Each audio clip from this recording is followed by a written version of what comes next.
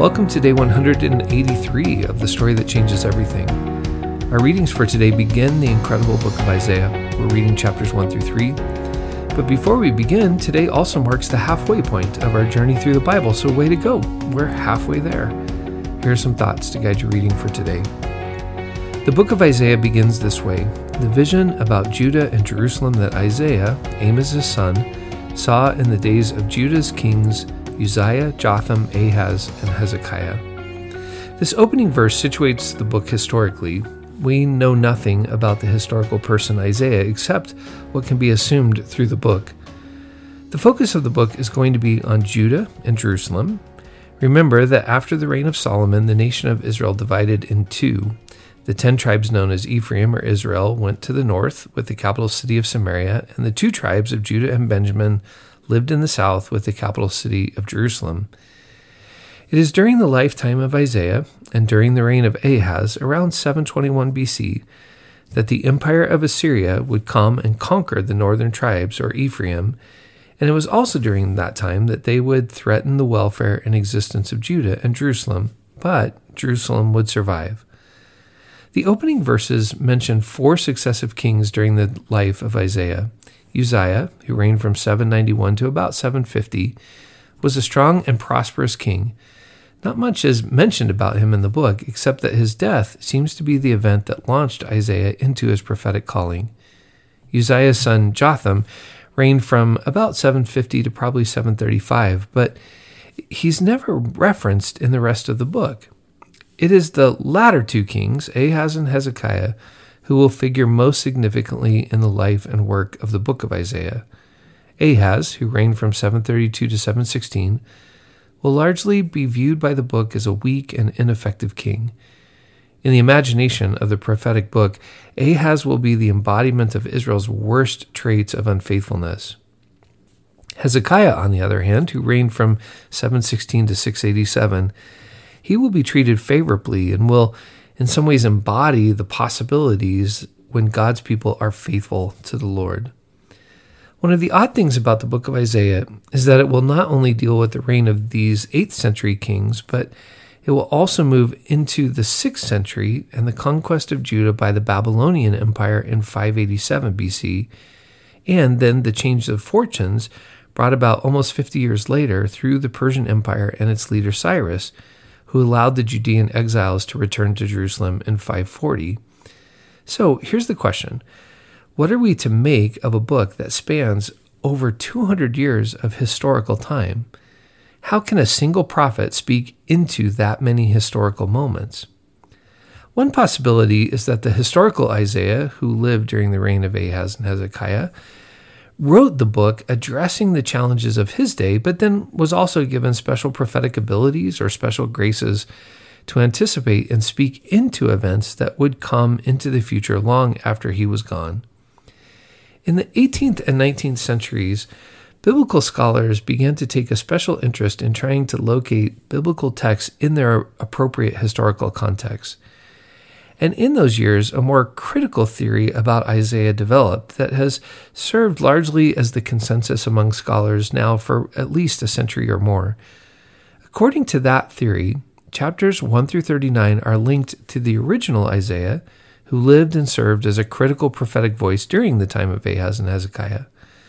But then chapters 40 through 55 were a later addition to the work of the original Isaiah that then emerged through some unnamed source or sources around 540 BC as the Persian Empire was beginning to threaten Babylon.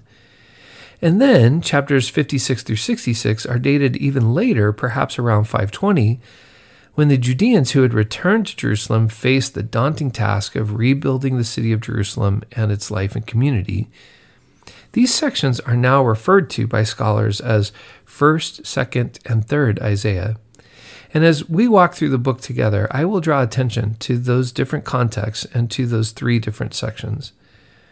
In the most recent scholarship on Isaiah, however, another layer of formation is also described, and that is to think about the hand or hands of the editor or editors who put all these pieces together in the theological whole that we now have.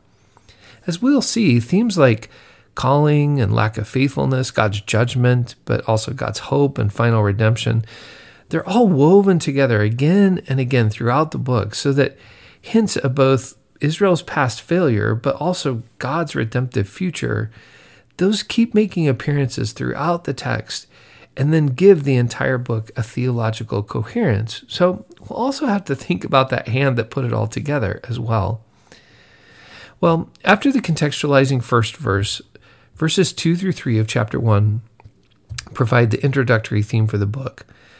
God calls on all of heaven and earth to observe the broken relationship between Yahweh and his people.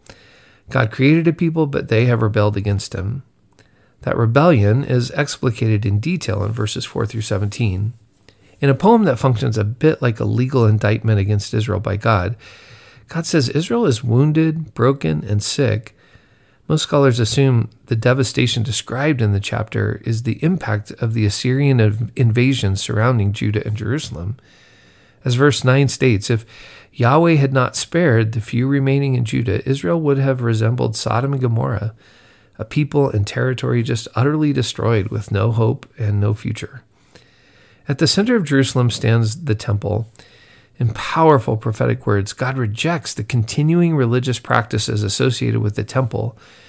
It's not that God wants them to stop, but what God wants is not the blood of bulls, lambs, and goats, but a people who learn to do good, seek justice, help the oppressed, and defend the orphan and the widow. He doesn't want just spiritual practices devoid of the beauty of God's holiness. Powerfully and beautifully, verses 18 through 20 offer to God's people a way back. If the people agree and obey, Yahweh has spoken about the possibility of grace and renewal. The chapter ends with a reprise of the problem, but also the possibilities. Jerusalem has become a place of impurity and injustice, but God can renew them as a righteous city and a faithful town. But if they do not hear and respond, they will dry up like dead trees and be consumed by the next wildfire.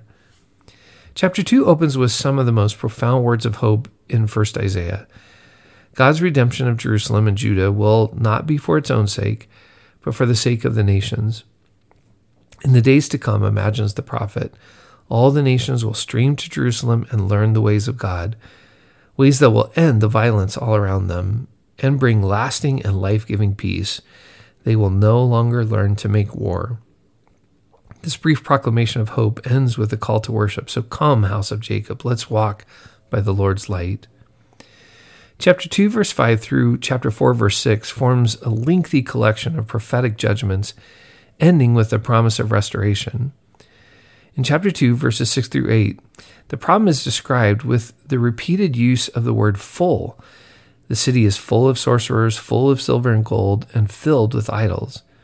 Their moral life, their economic life, and even their religious life are full of dishonesty and distortions. Rather than being full of God, it's full of this other stuff. Therefore, God will overturn everything and judge all their places of security. And then, rather than living in security and splendor in Jerusalem, the people will have to run to the caves and rocks to live among the rats and the bats. Chapter 3 inverts the typical oracle of judgment. It begins with the picture of what life in the city will look like when God's judgment happens, and then turns to the reason for the judgment. Verses 1 through 7 describe a place where stable leadership has been taken away. The city's being run by youth who don't know what they're doing. Crime is running rampant. There's no physicians. No one wants to take charge. But the reason for those consequences is described then from verse 8 on. The problem is that those who run the city now, rather than running it with justice, run it with the power for themselves.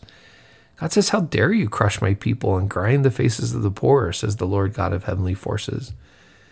The chapter ends with a familiar prophetic picture. Jerusalem is like an arrogant woman, lavishly dressed and flirting with idolatry, but her beauty and fine clothing will be taken away, and she will lament and mourn, and rather than living in pride, she'll sit on the ground in desolation.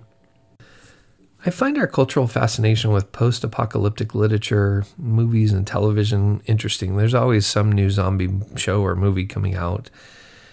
There's a part of us, I think, that's rightly concerned that the current lives that we're living may not be able to be sustained.